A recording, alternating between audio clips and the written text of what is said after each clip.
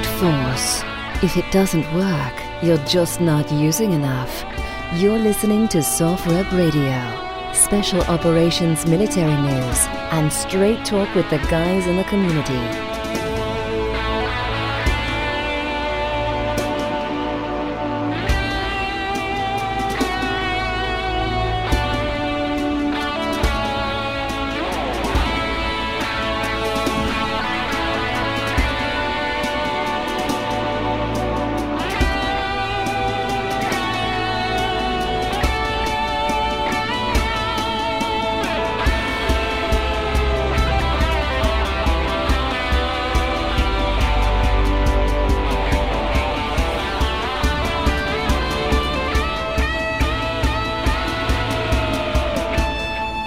SOFREP Radio, on time, on target.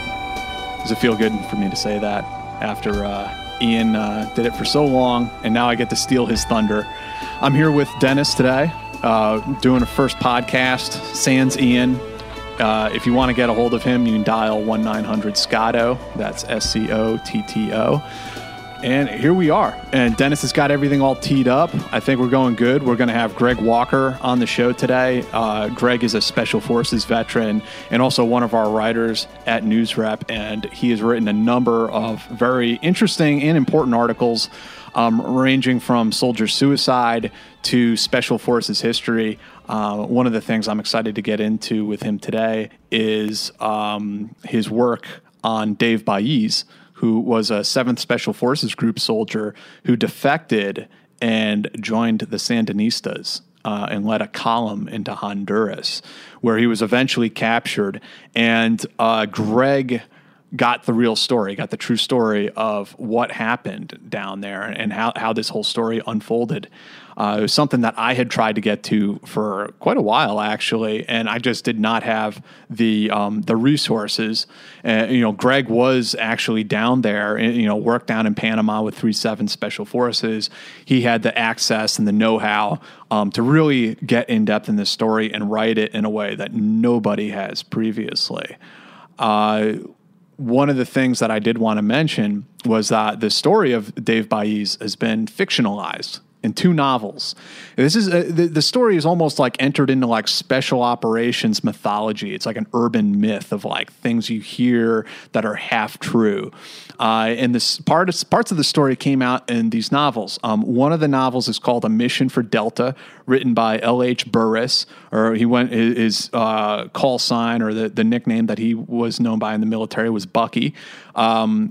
And Colonel Burris served in Mike Force in Vietnam, and he wrote a terrific memoir about his time in Vietnam called Mike Force.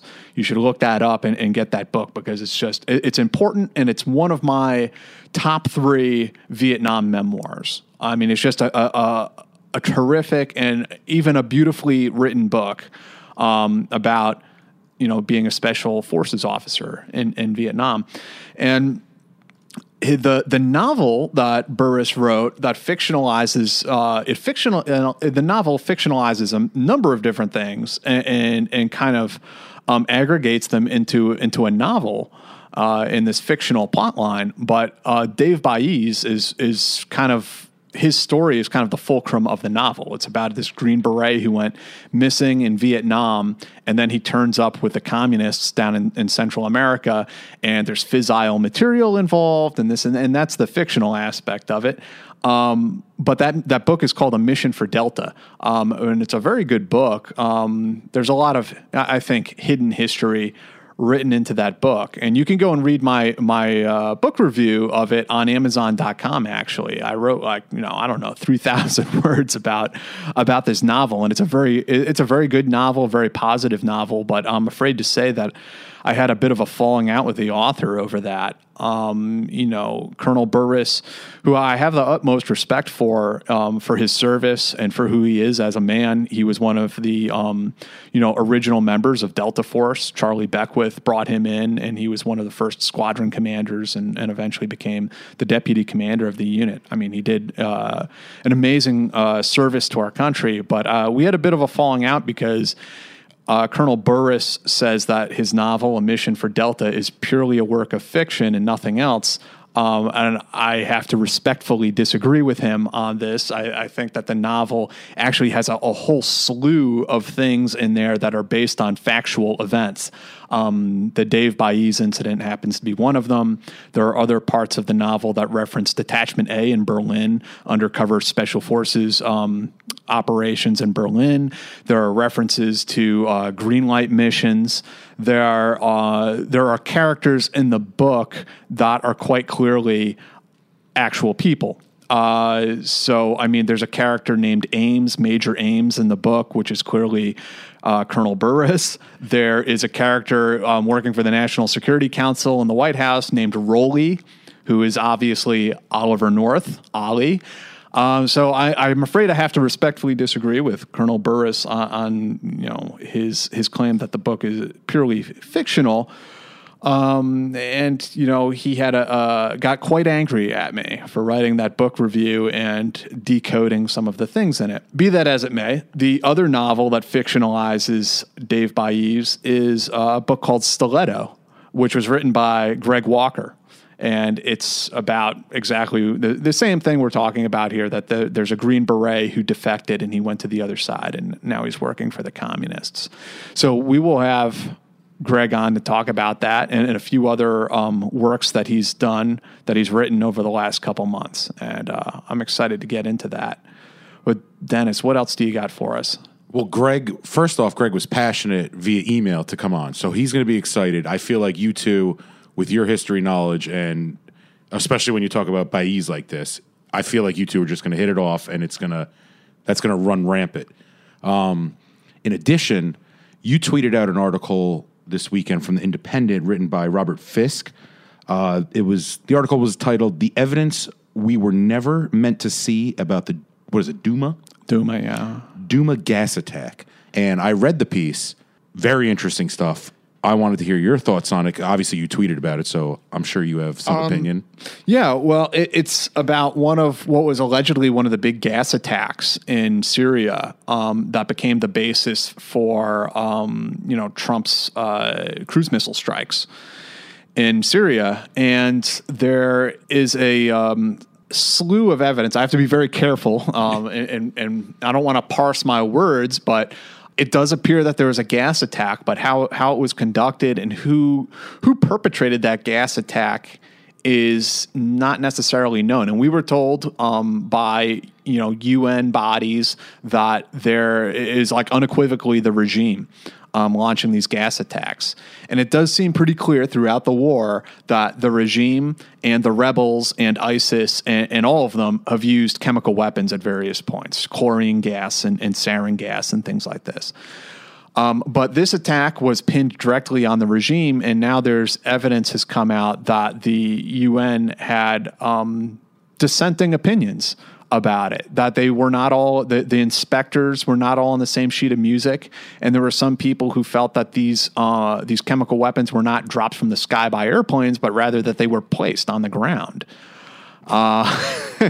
This all gets very scary, and it's chilling because we launched our invasion of Iraq in 2003 based on the false premise that that Saddam was making all these chemical weapons, and then that turned out to be bullshit. So, and now we're right back there where we're being told that the Iranians are making nuclear weapons, the ubiquitous WMD threat, and that we need to go, something's got to be done about Iran.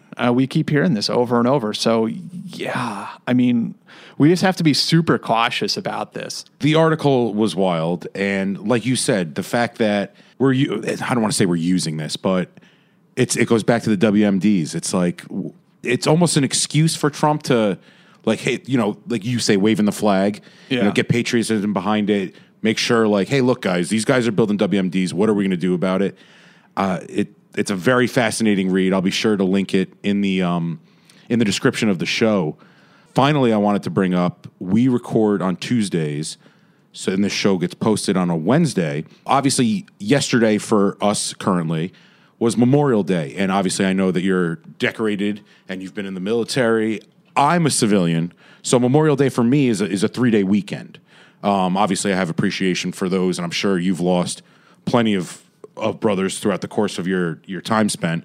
I just wanted to take your thoughts on what Memorial Day, like, how does somebody who is as decorated as you are, how do you kind of wrap your head around that? What do you do? Yeah, well, I wrote an article about it last year that we republished, and I have mixed feelings about it. Looking at it, as a veteran, I see a lot of my peers like trying to shame America.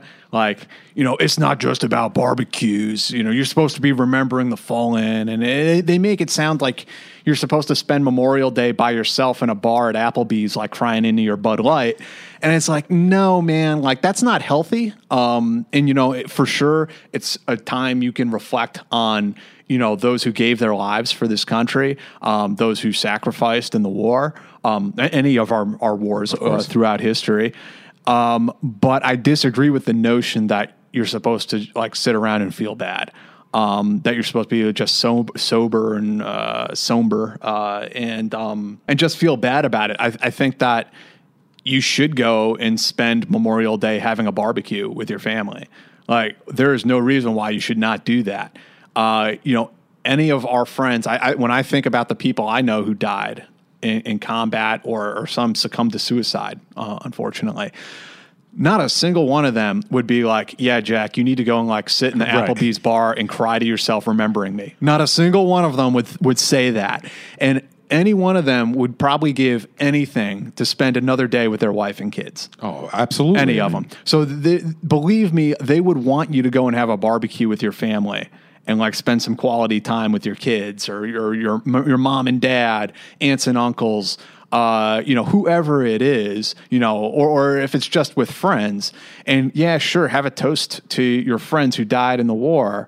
Remember some of those guys who came before us, but I don't think it's right to just sit around being depressed. And I don't think it's okay to try to like shame America over it either, And there are those guys. I mean, be it far from me to tell a veteran how to react to Memorial Day weekend, but I'm in your camp, and again, my opinion doesn't matter. I understand that, but it's like you said it in your answer. You want to remember those, but at the same time, if they were here, I feel like most people would have the same answer. Like, look, guys, like, of course we miss the people we lost. Yeah. But is that what they would want? Like, for me, Memorial Day is a weird weekend for me because I lost my father May 25th, 7 years ago. And it always falls around Memorial. And my father wasn't a veteran or anything like that. But Memorial Day for you guys or veterans, I remember my father that weekend. Right, so it's in the same ballpark in the sense that like it reminds me of my dad. Right. But I'm not gonna sit there and sulk. I'll go to the gravesite. I'll pay my respects. I miss you, Dad. But then it's time to barbecue and like have fun and tell stories. Like, I'm sure you have countless stories of experiences you have with these guys. And wouldn't you want to sit around if they were there? Wouldn't you want to drink a beer with them and like laugh about something weird that happened? One of the people I think about specifically was my old platoon sergeant, Jared Van Alist, he was my platoon sergeant for a while, for about 2 years. And I kind of lost track of him after I left Ranger Battalion and went to Special Forces. But Jared went on. He served as a Delta Force operator, and he was killed in Afghanistan in 2010, as I recall. And Jared was a family man. There's just no way that he would be like, yeah, Jack, you need to go and like feel bad for me. Like, there's no way that would even like if he thought I was just like sitting around feeling sorry for myself or feeling sorry for him, like he would slap me in the mouth. Like, there's no question in my mind about that. So all this stuff about like social shaming and like feeling bad and being depressed, like, are you doing that for the fallen or are you doing that for you? Exactly. Exactly. That's kind of where I come from on it. So, I mean, yeah, pour one for your homies, I'm totally serious. I mean, remember those guys, and what they meant to us and honor their sacrifice. But dude, go live your life, man. That's what they'd want for you. And I think that's how most people should think about it. I mean, you want to remember, but at the same time, you can't continue to stop your life. No, nor should you. There's no reason for that. Well said. All right, with that, we have Greg Walker coming up. Now, I know most of the listeners were familiar with Ian's silky smooth vocal cords, which that was the first thing I said when I met him in person and over the phone. I said, Ian, you have got the gift, man. You are meant for radio. He's got the voice for radio. He really, yeah. I got the face for radio. You and I both. Now, he said, he was like, look, you work it out with Jack. If you want to do the reads or he wants to do the reads, you had said, hey, man, you can handle them. So I'm taking over for Ian with the reads. If you don't like them, tweet at Ian. Ian, we miss you. Like, Dennis is horrible. Fine. That's a cross that I'm glad to bear. But in that, let me provide my first one. This show is brought to you by Crate Club, a club for men by men, of gear handpicked by Special Operations military veterans. Visit crateclub.us for an exclusive promotion for our listeners of 20% off your subscription. This is the biggest discount we've ever made available, and we don't know how long we can keep this promotion going. So go to crateclub.us and use the coupon code SOFREP, that's SOFREP, and get 20% off any subscription. That's crateclub.us, coupon code SOFREP for 20%. Sign up now. And now we will bring to you Greg Walker, author, veteran. He's done a countless amount of stuff, and we will talk about David Baez, his articles. He's wrote some stuff on NewsRep. Jack and Greg will get into this, and it'll be a great conversation. So with that, here's Greg Walker. Hey, Greg, thanks again for coming on. Thanks. Hey, appreciate the invitation. Yeah, absolutely. So we were discussing a little bit about your work, and I got into talking a little bit about Dave Baez and your novel Stiletto that fictionalized the story, and also Colonel Burris's novel that also fictionalizes it a bit. And I know you've written a number of articles that we'd like to get into with you. But I wanted to ask you first if you could tell us a little bit about yourself and your military career and, your journalistic background, because you've also written quite a bit of, Special Forces history and published a few books and so on. Sure. I entered the military in 1975 and served both on the active duty side of the house with the Army for 10 years, and then completed my career with the Special Operations Reserve Components, retiring in 2005 after a couple of visits over to Iraq. Writing-wise, I always had a love for writing and for journalism. That was cultivated when I was in junior high and high school. And I actually began being published when I was in service at 10th Special Forces Group in 1980 for Gung Ho magazine. My team sergeant came in and dropped a copy, the first issue, on the team table and said, "Hey, Walker, you write. Why don't you write for these guys? It's not cool. A bad magazine."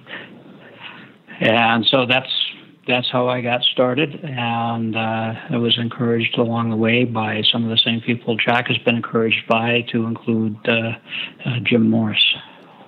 And didn't Gary Linderer edit Gung Ho at one point? No, that was always edited by Jim Schultz, who began it. Gary started Behind the Lines. That's right. And was founder and editor of that journal. I wrote for Behind the Lines for some time and was for a period of time its editor. And you did some work with Bob Brown at Soldier of Fortune, didn't you? I've done a lot of work with Bob on a multitude of the titles that he had, and I still enjoy a very cordial and respectful relationship with him. I haven't talked to Bob in a few years, but I mean, he is just a super fun guy. We were able to sit down and have a beer here in Manhattan one time, and he's just a super interesting guy to talk to. Yeah, Bob is one of those guys that has been on all sides of the twilight, if you will. And to be honest with you, my favorite image of Bob was when our dear friend Al Marr passed away back in the mid-'90s. We had quite the memorial out here in Oregon, and Bob flew out for that. And the evening before the ceremony, we were talking, and my wife was with me and our 4 kids, and we went over to Al's favorite restaurant, Fuddruckers, in Lake Oswego, and had a nice dinner Bob purchased, and then he asked my kids if they wanted ice cream, and they said yes, of course. And he took them up to the ice cream counter, and I sat there watching the editor of Soldier of Fortune magazine with all that either means or doesn't mean, happily taking orders from 4 little kids and buying them ice cream cones. That's great. Yeah. Bob, I got the same impression from Bob. He has cultivated this image of himself, of this really hardcore right-wing special forces veteran, which in a sense he is. But he's also a very intelligent, articulate person. He's a college graduate. He's an educated man. Oh, yeah. There's one of Bob's greatest attributes is the ability to be a chameleon and present to whichever audience the face that he wants them to see or that he feels they deserve to see. And if people want to know more about that, Bob Brown also has a memoir out. I believe it's called I Am Soldier of Fortune. Since he's the founder and longtime editor of Soldier of Fortune magazine. So I've read his book. I mean, it's pretty amazing. The beginning of the book talks about when he was a very, very young Bob Brown, going and spending his time with Cuban rebels. But prior to the revolution in Cuba, Castro's revolution. And Bob writes about how he felt betrayed because he thought that they were just social democrats. But, of course, after everything went down, they were clearly communists. And I think Bob felt personally betrayed by that. And I think it also explains why Bob became so hardcore anti-communist in his later years. Yep, that would be a very accurate account of his rendition in that. So, Greg, I wanted to get into the story about Baez with you because we had talked a little bit about Dave Baez earlier on, and I had tried to figure that out and piece that story together myself in the past. But you were really the one that was able to deliver on that. And I was wondering if you could tell us about who he was and what happened to him down in Central America all those years ago. Dave Baez was a natural-born Nicaraguan. His dad was involved at the time in the National Guard with what was going on under the President Anastasio Somoza's father, his dad. And long story short, he was part of a coup attempt, an assassination attempt on the old man. And the plot was betrayed, and the conspirators were all brutally tortured and executed, and their bodies burned and buried in a mass grave, essentially. David was just a little guy. He grew up with that image and the stories of what had happened to his dad.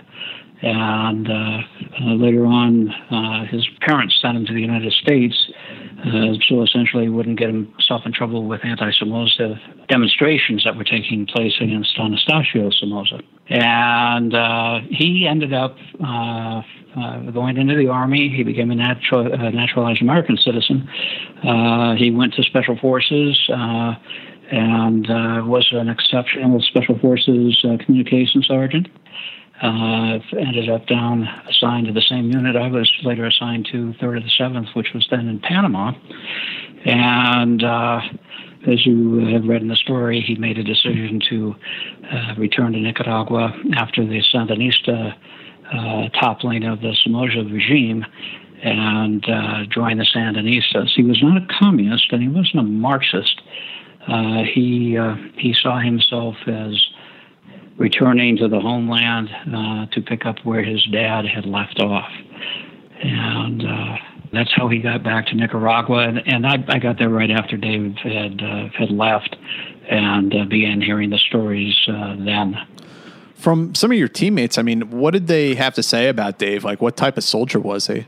I have not talked with anyone or heard from anyone that didn't have a tremendous amount of respect for him as a Special Forces soldier and as a soldier.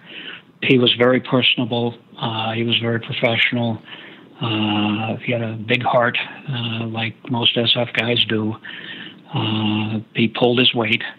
And his teammates in particular, because they were his teammates, and he talked quite a bit about his background and his unhappiness, his hatred for the Somozas, that kind of a thing.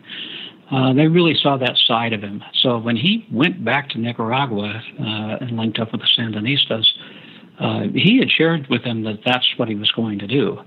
And at the time, it was like, wow, hope you know what you're doing, but good luck, man. Yeah, and I thought one of the interesting things that came out in your work on this was also that Dave was highly qualified. I mean, he was not just a Special Forces soldier, but he spoke 3 languages at least. He had learned all this clandestine tradecraft and so on while he was stationed in Germany.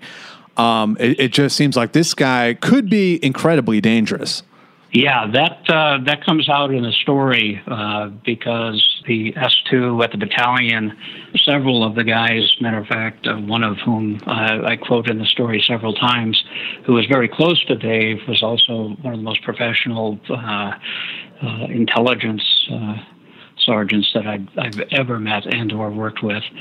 And he went to the battalion S2 and said, hey, this guy is getting ready to go back over here, and, this could be really scary for us.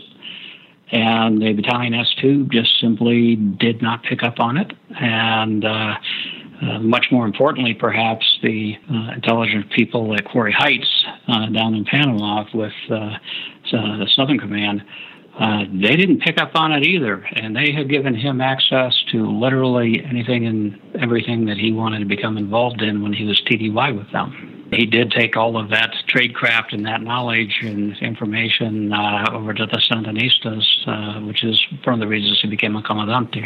I remember you mentioning that he had access to all of these files at Southcom, so he would have had just an incredibly in-depth knowledge of American operations in Central America at the time. Yep. So the United States military doesn't pick up on what this guy is up to, or well, some people did, but it gets ignored.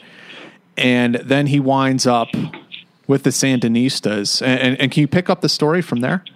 He had gone back to Nicaragua, to Managua, on a leave, of all things, and approached the senior leadership there with the new Sandinista government, of which he was related to, and said, this is who I am, this is where I come from, this is what I want to do.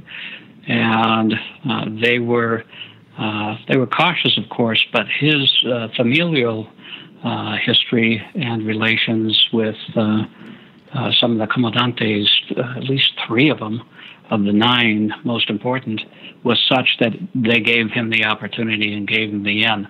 So he came on board. He was commissioned as a lieutenant, and he was under wraps and being watched when he was assigned to begin conduct training. He was training.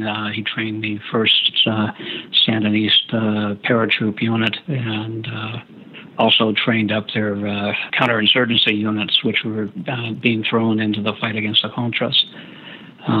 So he made his bones there, and when they became comfortable with him, he got promoted to captain. He requested to go into the fight against the Contras and fought in one of the most difficult and challenging departments in Nicaragua that was attempting to be more or less occupied by Contra forces, and made a pretty good name for himself. And to the degree where that when the Honduran incursion came about, he was asked to act as the bodyguard for the Honduran guerrilla commander when they went back across the border. And just for some of our other listeners who maybe aren't familiar with the lay of the land at the time, it's worth pointing out, I think, that Dave was taking communist rebels across the border into Honduras into combat with Honduran Contras that his former teammates, or maybe even he himself, had trained.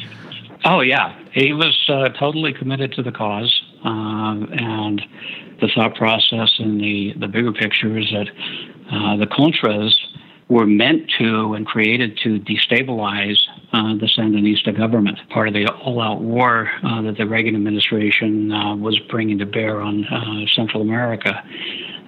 So the Sandinistas, when you look at it from an objective point of view, they were trying to get their revolution and their, quote, new society on the ground and built up, and infrastructures changed and all that kind of good stuff. And all of a sudden they've got an armed force coming in from not only Honduras, but from Costa Rica and in some instances across the Gulf of Fonseca from El Salvador. So that being said, in Baez's mind, he bought into, hey, this is my country, this is my homeland, and I'm here and I'm going to fight for it. And then we get into that fateful column that Dave led across the border. My impression of it was almost like he's trying to become like a mini Che Guevara, leading an armed communist column. But I was wondering if you could tell us a little bit about that and about Father Carney, because you also wrote a whole article about him, and I think his story is equally fascinating. One thing that Dave was, and this comes from his teammates, he was very much enthralled with Che Guevara, and that's not really unusual. Che Guevara is a symbol of radical change and revolution throughout Central America, Latin America, and everybody has their own interpretation of why his image is somehow important to them. Dave's younger brother, who gave a series of interviews in the early 90s on his brother to La Prensa in Nicaragua, said the same thing. My brother thought, he thought he was going to have the same opportunity that Che did to lead a revolution. So that was essentially part of the motivator on that.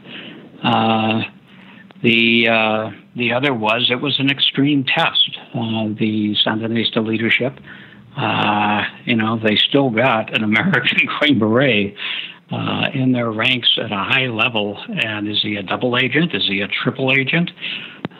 So to say, hey, look, do you want to, be the bodyguard for the Honduran rebel commander going back over to wage war was a test. If he said, no, not really, then, that's kind of a chalk against him.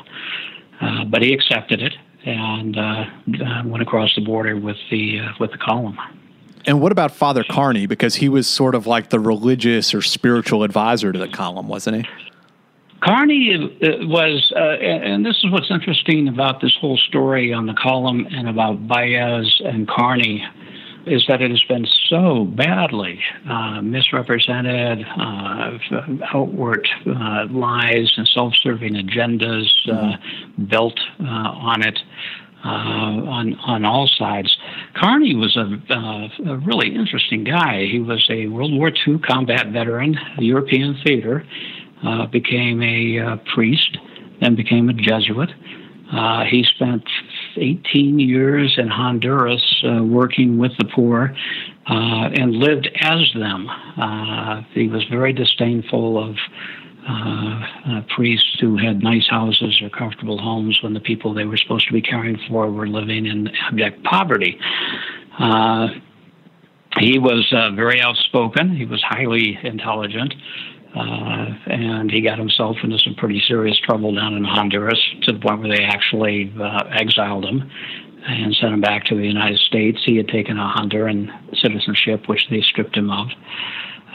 He was back in the States for a couple of weeks and went through a 2-week kind of a reformation of thought at the Jesuit University in Detroit, and then was sent back to Central America by them, but this time down to Nicaragua. And he spent a couple of years in Nicaragua working with the poor and becoming even more, quote, radicalized. His joining the column was something he wrote about in his autobiography, which is a fascinating book. And he basically said, hey, I'm going to become an armed priest. I'm going to walk my talk. And this group's going back into Honduras, which I consider my birth home. And he was actually armed, and was as much a fighter as he was a priest. I thought it was fascinating, that article you wrote about Father Carney, and as you say, it was like he was living out his religious beliefs. Didn't he make a comment like, if you're a real Christian, you have to be a Marxist revolutionary, like these things go hand in hand with one another? Well, actually, his quote was, if you claim to be a Christian, you have to be a revolutionary. Right. He didn't pre-qualify it with Marxist or anything else. But he was and had, because he came from the liberation theology school of thought, he was very much invested in Marxism and his interpretation of it. And in that, he only joined a previous cadre and a current cadre of Jesuit priests who made liberation theology their doctrine. So then what happened when the column did cross the border? I mean, I remember reading your article and your research on this, and I mean, it sounded like it was ill-planned and because of that ill-fated. It was not necessarily ill-planned because they had cells in Honduras that were ready to receive them. They were going to set up 3 or 4 operational fronts. In my opinion, with the research that was done, the guerrilla commander, Dr. Reyes Mena, who was a hardcore communist Marxist and had participated in several different insurgencies, to include the insurgency over in El Salvador prior to creating the column. His ego just got way out in front of him, and he made some real blunders as to movement, distances, terrain, where he was going to base out of. The Sandinista command had said, hey, we really think you should, create your first base on our side of the border and, launch out from there and just kind of start taking little baby steps and getting established. And he determined that, nope, we're going to go right in and we're going to create our revolution, much in the doctrine of Shays Foucault theory, as we go. And that just totally unraveled. And it was, this is incredibly difficult terrain as well. Oh, it's the worst. It's the absolute worst. Talking to some American retired Special Forces advisors that have been down in that area, it's just the worst. And it took a huge toll on the initial column. They started to see extreme fatigue. They ran out of food. The desertions began, and once the desertions began, the Hondurans began to learn, the military and the police started to learn of the presence of the column, and then it was a matter of just the clock ticking down.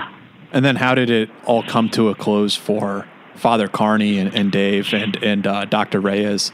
They got into essentially a series of running gun battles. The information that was being provided by the deserters was very concise, very explicit. There was no base for the revolution among the general populace. So whenever the general populace heard something or saw the guerrillas come into some of the very small little villages that they were trying to travel around to get food, water, news, that kind of a thing, they reported it almost right away. So the Honduran military immediately launched a very aggressive counterinsurgency campaign. The United States, as we share in the story, got behind it 100%, and we, under the guise of our humanitarian assistance presence, sent the 2nd and 75th Ranger Battalion down there to assist the Honduran Special Forces to corral up the column. And they literally, which is the first time I've ever heard of the Ranger Battalion used in a humanitarian role, by the way. Pretty interesting. They pretty much broke them down and chased them to the ground. And Reyes, Dave Baez, and Father Carney were captured. They were taken to a American-built and supplied clandestine airstrip where the Contras were basing out of, interrogated, and they, along with, I think it was some 30 other guerrillas that had been captured, were all executed. Do you think the United States government down there knew that they had American citizens captive? Oh yeah, absolutely. Bring that out in the story. Yeah, it was very much known. And the interesting thing about it was, and this is something people really don't understand, because it's gone on for time immemorial. Kearny had renounced his United States citizenship, but it had never actually been taken from him. Right. When he went back down to Nicaragua, he went back down on a Catholic Church pass, which allowed him, because he was doing clerical work, to get another U.S. passport.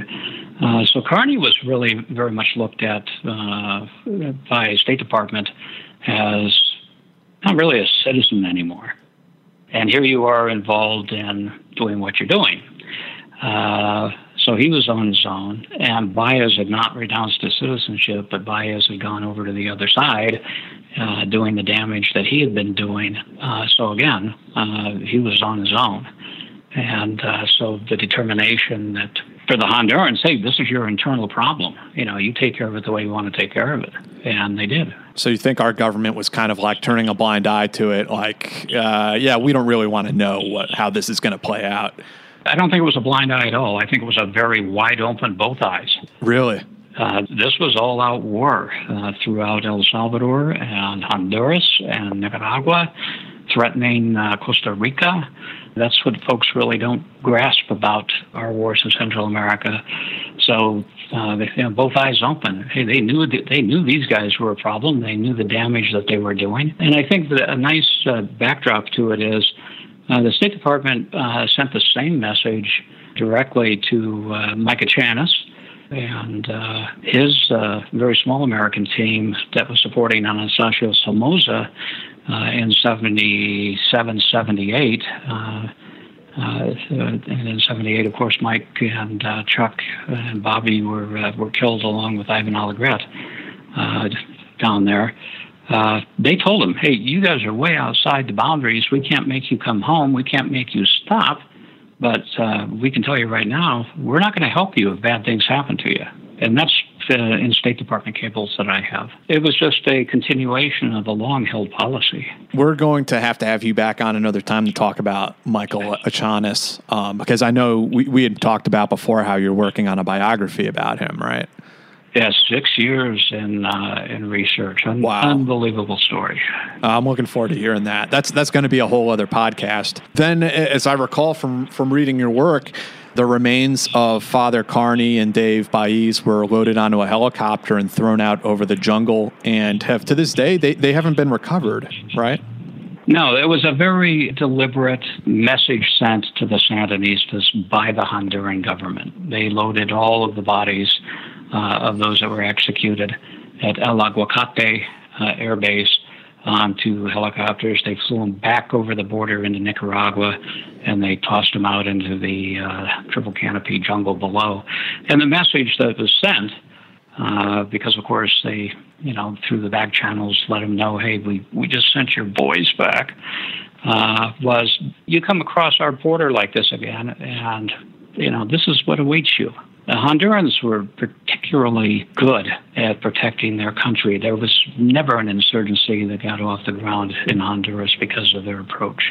I remember I've talked to Jim West about it many times, when he was down there training their counterterrorism unit at one point. But maybe we'll have to have him on the show again sometime to talk about his experiences down there in Honduras. But they're all very interesting, that would be fun. Say the least. Smokey is incredible. When we first got talking, Greg, I asked Jim, because I always ask Jim. I was like, hey, do you know this guy? Do you know that guy? And he was like, oh yeah, Greg Walker.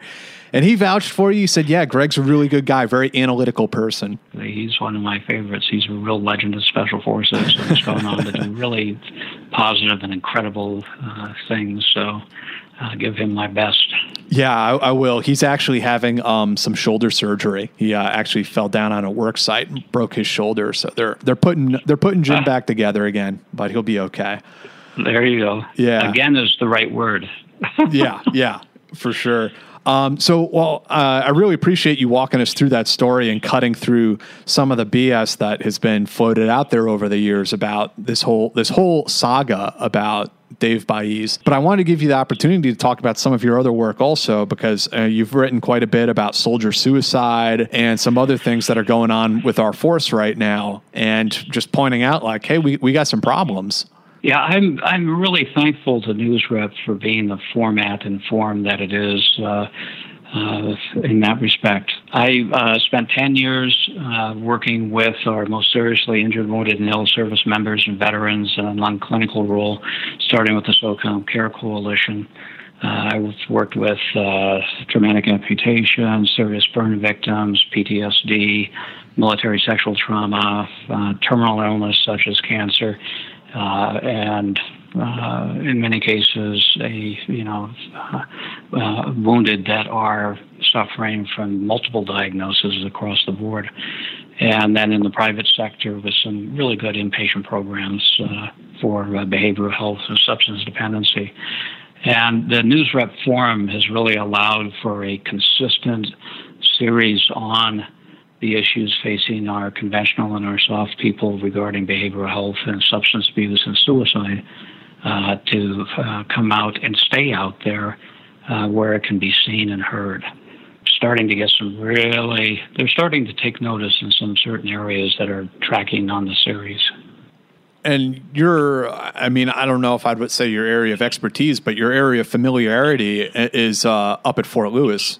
Yeah, my AOR, if you will, beginning in 2009, when I came out of the Chapter 31 program here in Fort Linden, finished up some really intensive behavioral health work. I got diagnosed with chronic combat PTSD in 2005, and made the decision to go after my new normal with as much energy and commitment as I went after my tab. I've worked the Alaska, Hawaii, Japan, Korea, Northern California, Montana, Washington, and Oregon military bases and VAs for the last 10 years. So I'm pretty familiar with how it all works and how it all doesn't work. Well, based on your research, why do we have such an issue with soldier suicide, and what do you think we can do? Maybe we, as in a country, or more specifically the Army, or even a specific unit. What can we do to better address it? Wow, the $1 million question. Yeah. I just finished a pretty significant article addressing the epidemic of recent suicides up at Fort Wainwright, Alaska. I'm from Fairbanks, Alaska, so it's a subject near and dear to my heart. And the brigade that came to our attention, which you'll see in the story, was incredibly responsive and helpful. And has been doing some really good things which appear in the story as to education and peer support groups being set up and things like that. So internally, whether it's, regardless of service, the units really have a great part in breaking down the stigma of behavioral health and the woundings of war that we call invisible. Because they're internal and they are attached to not only our souls but our spirits as well as our minds. Communities getting involved. That's really the key. The community, wherever you may be, let's take Fairbanks for an example. If the community gets involved and provides resources and partners with the military, and the military comes out of its shell and partners with the civilian resources, you're going to mitigate not necessarily the causes, but you're going to mitigate the disastrous results when you have either attempted suicide or suicide. And quite frankly, service members have to take responsibility for themselves. We're the first ones to know when we're out of kilter. We know when our knee hurts. We know when we're having trouble with our vision. We know when we've, broken an ankle. We also know when something is not right inside. And the climate now is so much better than it was for our Vietnam veterans and even 10 years ago, in terms of being able to go in and sit down and say, look, I really, really need to talk to somebody. I need some help. And that is how we confront what we're seeing today. Are there any particular programs in the military that you think are particularly effective? There are some, and have been some, really good programs for substance and behavioral health. And as the series that I've been writing has shown, sadly, these programs have been gutted in many, many instances. The military has a real shortage of both substance abuse therapists and behavioral health therapists. And no, they're not the same. They're entirely two different treatment tracks and certification and experience tracks. The services are way, way short of these folks. But the caseloads have not dropped as they expected they were going to back in 2012, 2013. They've remained the same, and in some instances have actually increased. The senior leadership, in my opinion, from the instances we've looked at, has just basically taken a knee to the field commanders and, hey, anything you want to do with this soldier, we'll do it. We'll sign off on it. Basically thrown in the towel in terms of advocating on the many fronts that they could and should be for the individual soldier. Matter of fact, the case of Matthew Brown in the first two installments, where behavioral health up at Fort Lewis at Madigan Army Hospital absolutely knowingly condemned him to death by stepping back and letting a JAG officer at a brigade go ahead and court-martial him. And he did exactly what he told him he was going to do, and that's on record. He retrieved his pistol from a friend he'd left it with before he went inpatient and returned to his quarters and shot himself. So, there's some real problems with our military behavioral health people that are just simply being masked or misdirected. I just saw where the Army has said, "Hey, we're going to let soldiers go in the private sector without telling their commanders or anybody else they're going in for care and treatment for drug and substance abuse problems, so that there's no stigma, no this, that, and the other." Well, in reality, what they're saying is we're so screwed up in this area right now, and it's costing us so much money, and our behavioral health and substance people are bailing as fast as they can because we're making totally unreasonable demands upon them for production and reports and this, that we're just going to throw it to the private sector. It's a really interesting little dodge to throw in the towel. And at the same time, in another story, they just came out and said that they're cutting over 17,000 medical positions in the Army, doctors, nurses, technicians, therapists, basically because they're going to come up with a new paradigm for Army medical care. So as you can see, it's a pretty screwed up deal across the board, and that's why we have the problems we have with soldier suicide at the extreme far end, of course. Jeez. Yeah. I mean, if that all of that happening, you can see the writing on the wall that the problem's just going to continue to get worse. And I hope things have gotten better at the unit level a little bit, as you talk about. I had a friend, I won't mention his name here, but I went through the Q course with him, and he was stationed at Fort Lewis.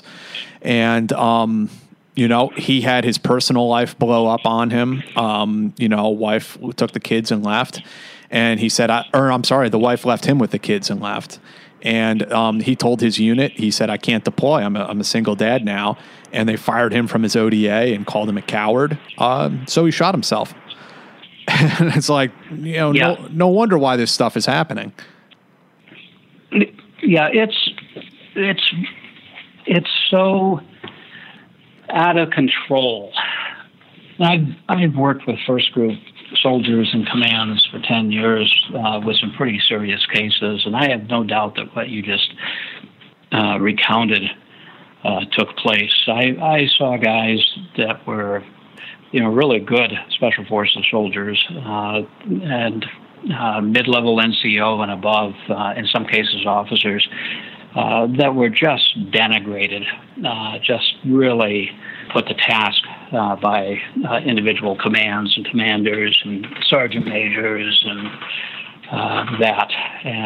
very nearly they came close to taking their own lives or did take their own lives. Mike Matanudo was a prime example of that, covered in the first two installments. And, again, overall, the big picture is we weren't set up to fight for ever.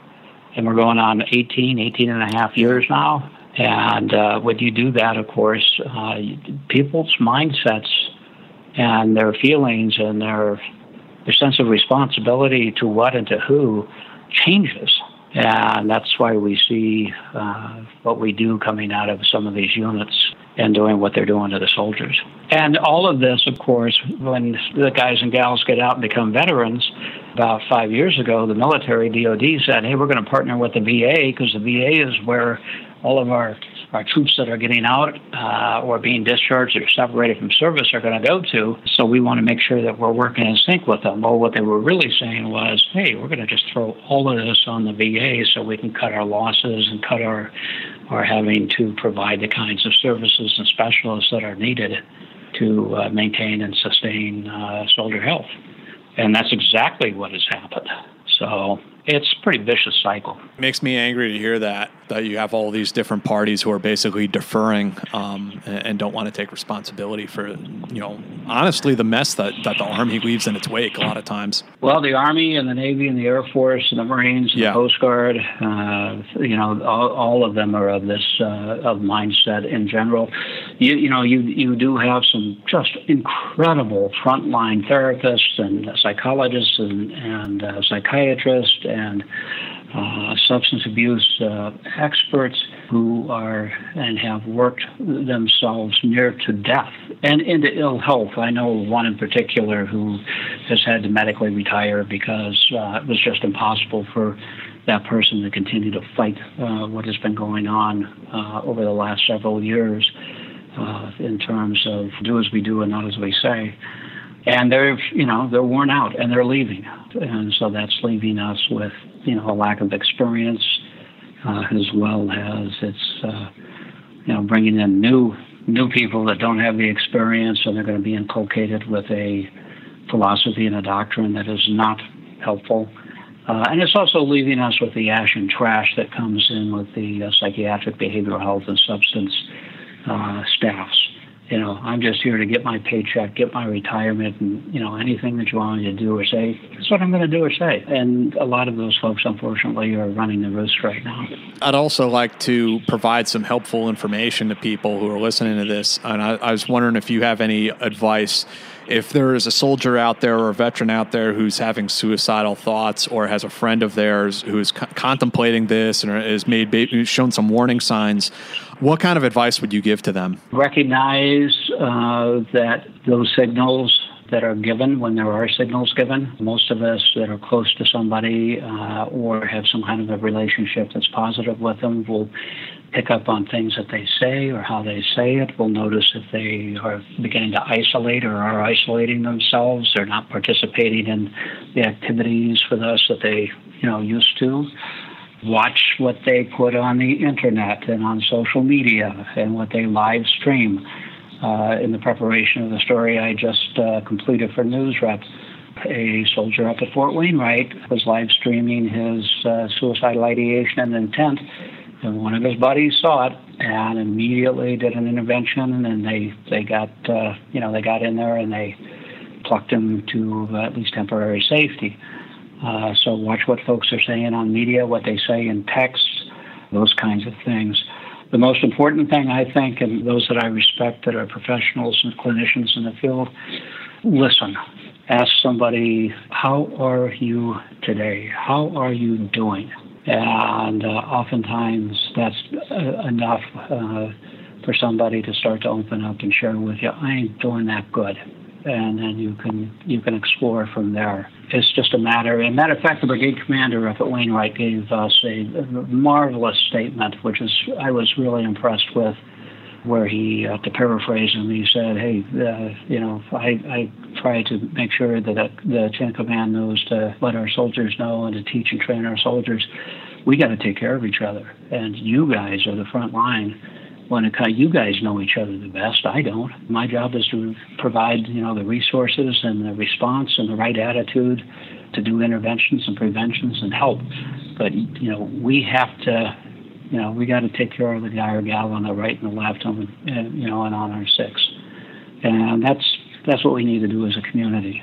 We do that, we'll start saving lives. We'll mitigate the crisis. And that's what's important.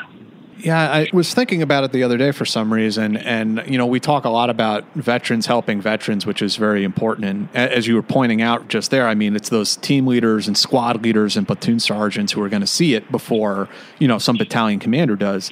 But at the same time, I'd offer that as veterans, we can't necessarily treat other veterans, including our friends. They have to actually go in and receive some mental health treatment from a professional, and so I would just offer that as well. Yeah, and even if you are, because so many veterans, thankfully, over the last 10 years, the last decade, have really gotten into the medical field and behavioral health field and become therapists and clinicians and that's such a welcome addition to that particular population because they get it, in general. So yeah, if you have somebody that's in that position and you're a close friend. There's so many things out there. You jump to the internet, you can contact the suicide prevention team up at your local VA or at your CBOC and let them know, I got somebody who's in trouble. How do I go about getting them to you? Wounded Warrior program, which I'm a big fan of now that they've had the change of leadership. They have some incredibly good programs, combat stress programs, where they financially provide counselors that are trained for this kind of a thing in the private sector to conduct counseling and intervention. And then they have a Warrior Care Network where they can actually bring someone who's enrolled in the program in for either intensive outpatient or, in some cases, inpatient therapy. I worked a lot with Wounded Warrior program in doing just that, primarily homeless post 9/11 veterans that were so catastrophic that the VA couldn't bring them into either a inpatient program for behavioral health or substance abuse until they were stabilized. So the Wounded Warrior program would pick up the bill right up front, which is about $35,000 a shot for a 28-day stay in a good private sector program, which they vet, and then move them into intensive outpatient and that phenomenal program. I wish they would do more advertising about that than they do with their mainstay of prosthetics and things like that. You just got to have a little short list and say, look, I can help you get the help if help is what you want, and you can make it happen. We're all interconnected. Greg, thank you so much for sharing this information with us today.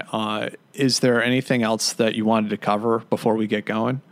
I think it is so important, having been there myself and discovered and worked towards what I call a new normal, and that is, this is part historically of what goes on with warriors. Mm-hmm. And we would never knowingly go up to a amputee wearing a prosthetic that perhaps and say, geez, why can't you be like you were before you lost your leg? Or someone who's been blinded. Gee, I wish you could be more like you were before you lost your eyesight. We never do that. So we're untangling the stigma and the prejudice about saying, gee, I wish you were like you were before you went on multiple tours or one big tour where you saw some terrible things and, now you're having mental health issues. Body, spirit, mind, it all works together. And when one is hurt or broken, the other two or other one doesn't work that well. So really embracing, the fact that it is a one big circle, and it's so important. The guys and gals that are coming back from this and are finding their new normals and re-engaging in life and are becoming great parents again. They're They're entering into professions that you would never expect that they would be able to enter into. I was blessed with that, as well as a number of the people I met at the SOCOM Care Coalition. It's possible to come back and to be better, and that's what our goal and our objective should be. That's an awesome point, Greg. And I would say the same thing is that going and getting treatment works. Like, I have seen guys who you can visibly see PTSD in their face. Like, they just look drained and exhausted. And then they go and get treatment, and when they come back, it's like literally they're getting their lives back. Like, they're a new man, like a new person. So if there are any people out there listening to this who are dealing with those issues right now, I hope that they'll listen to what you're saying and maybe listen to what I'm saying and understand that, like, you can get better. Like, you can come back from that. Yeah, you can. And we have, I may do an article on this. We have been keeping operators from our soft units in the game and redeploying them to combat who are diagnosed with combat PTSD because they've taken advantage of the procedures and systems and processes in service to address that. And quite frankly, they're considered to be there's too much of an investment in them just to put them out. And that's why you have your combat stress teams, your stellate ganglion block, which is a whole new process for treatment. So we're putting people right back into the fray, and they're doing good work again. I would recommend to anybody that's interested that they read Dr. Edward Tick's book, War and the Soul, and then his follow-on book, Warrior's Return. We use those at the SOCOM Care Coalition for our wounded. Dr. Tick has been doing work with PTSD veterans, Vietnam Generation Forward, for over 30 years. He's the most incredible, humble, kind, but insightful man on this subject, as well as his wife, Kate. And both of his books are written at the layman's level, so they're very understandable. Mission 22 uses them. SOCOM Care Coalition was using them. I recommend either of those two books. It'll really give you a good foundation for traction, and to say, wow, this isn't just me. This goes all the way back to the Greeks and the Romans and the Spartans and everybody else. Really, really good tool. That's great, Greg. Thanks for sharing that with us. And I think we're going to have you on again. I know there's many, many more topics that you and I can get into. And maybe we'll wait for you to publish a few more articles, and we'll have you back on to discuss that. That'd be great. I appreciate that. It's a wonderful forum. Yeah, anytime, Greg. Thank you. Any final thoughts? I'm just going to put a plug in for NewsRep. I've been writing for a long time, and mostly for print media, and I am absolutely delighted at NewsRep being almost real time, and then having the opportunity to keep things out there from our different authors that are important and keep them in the spotlight. But I think the thing I like the most about it is that we can embed articles and that for the reader to go, oh, okay, I can go right to this and see where that came from or where this was said. And then the real-time exchange between authors and the author's reader. It's fascinating to be able to, see somebody's comment or letter to the editor, if you will, and then be able to send a note back. Just really a great job, a really good thought process in, 21st century professional media.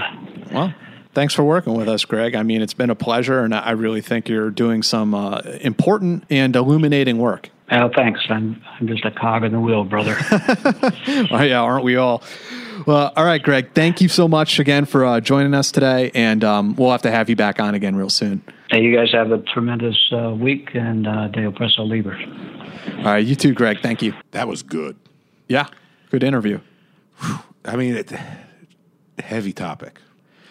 Yeah, for sure. Well, I mean, on the first end, you had the Baez stuff, which is fascinating in its own. I mean, we've spoke off air about it, but then you get into mental health, and it's nothing to joke about on any level, and it's such a topic that needs to be discussed. And like you had asked him, what can we do to help at the end? And I think the main take was just ask questions. Yeah.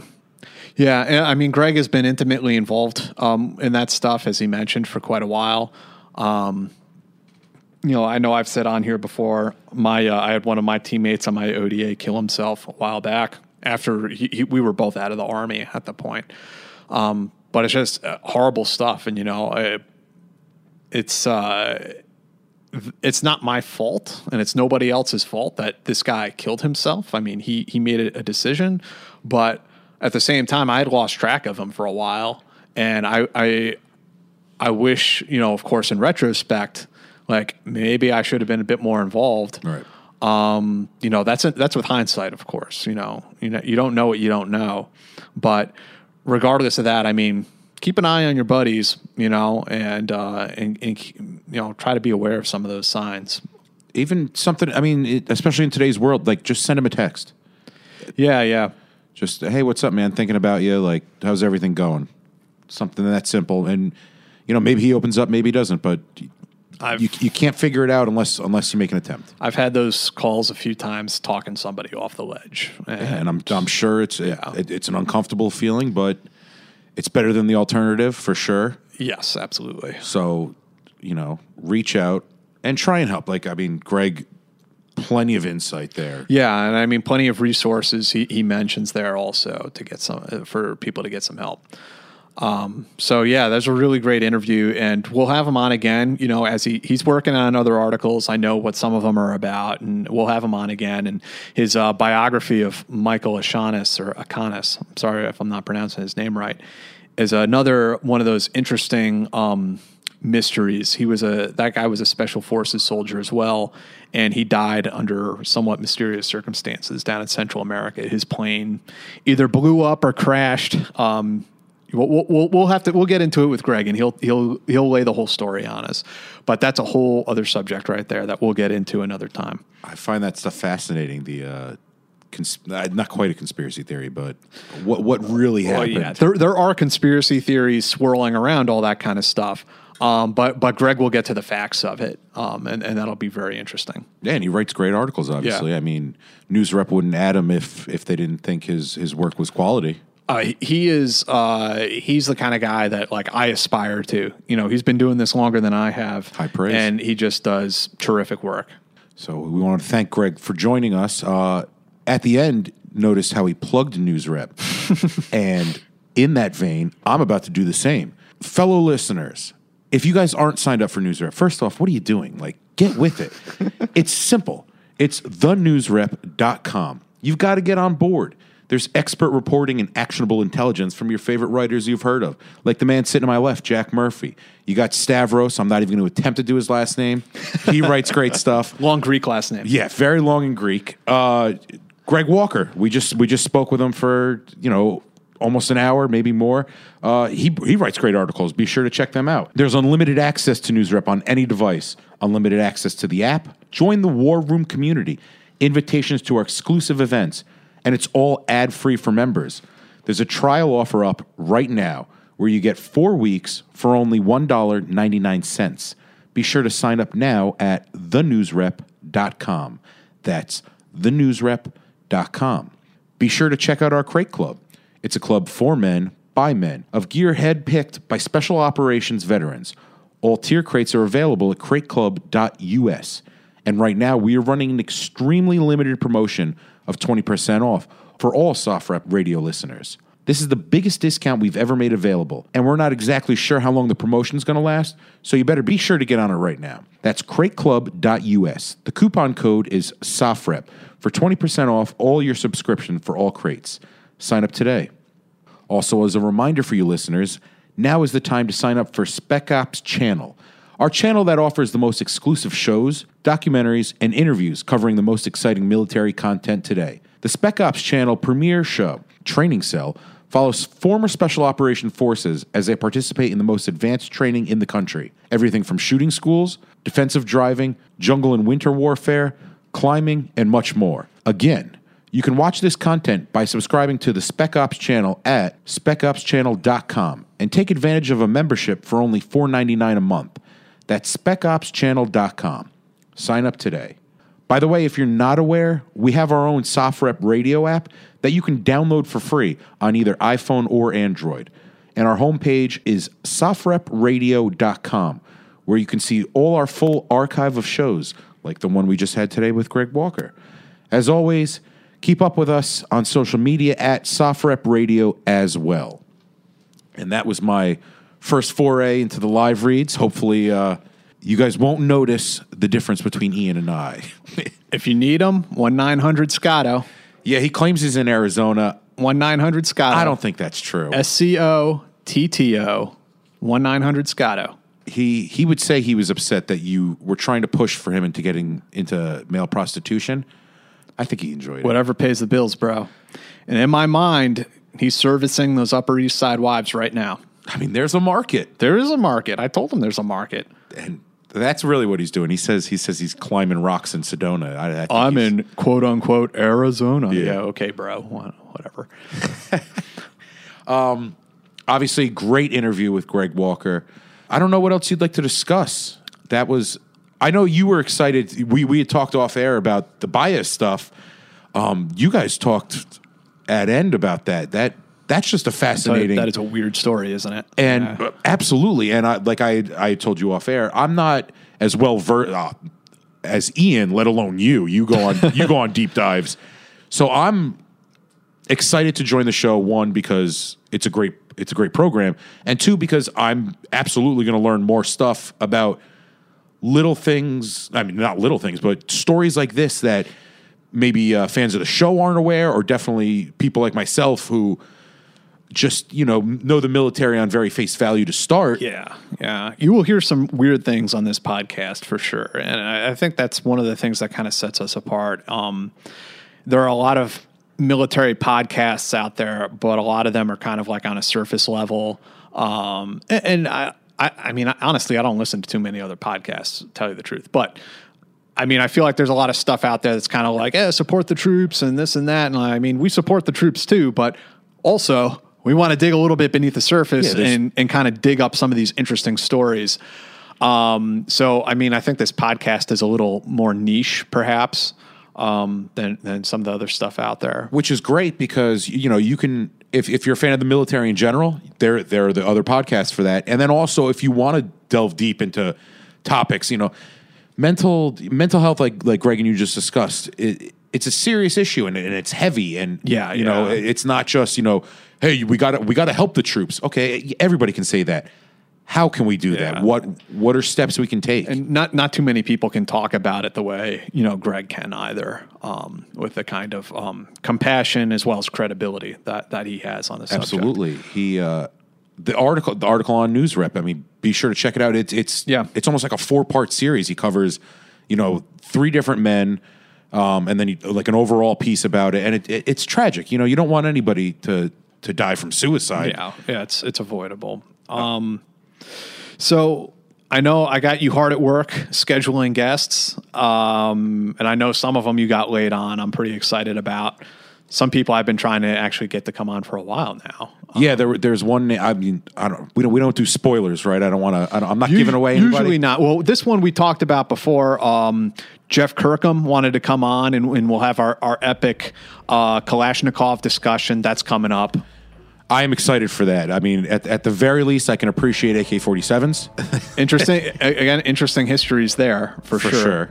And then there's another one. I don't know if you want to mention his name, but you were excited for him. You said you've been trying to get him for a while. We'll hold off on that until the date. But that's coming up next week, right? Next Thursday, I believe. Next Thursday. So, yeah, we're going to have some really cool stuff. And as I said, we're a little bit of a niche podcast in that sense that we're getting those little, I don't necessarily want to say either stories that have not been written before or are fairly obscure and maybe a lot of our audience has never heard of before. So we're going to dig beneath the surface. But that's a good thing, Yeah. Always be learning. Yeah. And with that, I think we, all right. First episode under my belt solo. Can't thank Ian enough. I really want to get that on record. He probably listened to the first 10 minutes, and he might listen to the last 10 to make sure that you don't fuck it up. Yeah. So I want to be sure to credit him. I can't thank Ian enough. He was instrumental in getting me here and teaching me the ropes. And hopefully, it's a fairly seamless tradition. I'm not going to have the what's the word I'm looking for? The chemistry right off the bat that you and Ian had, but Ian worked with you, what, 7 years?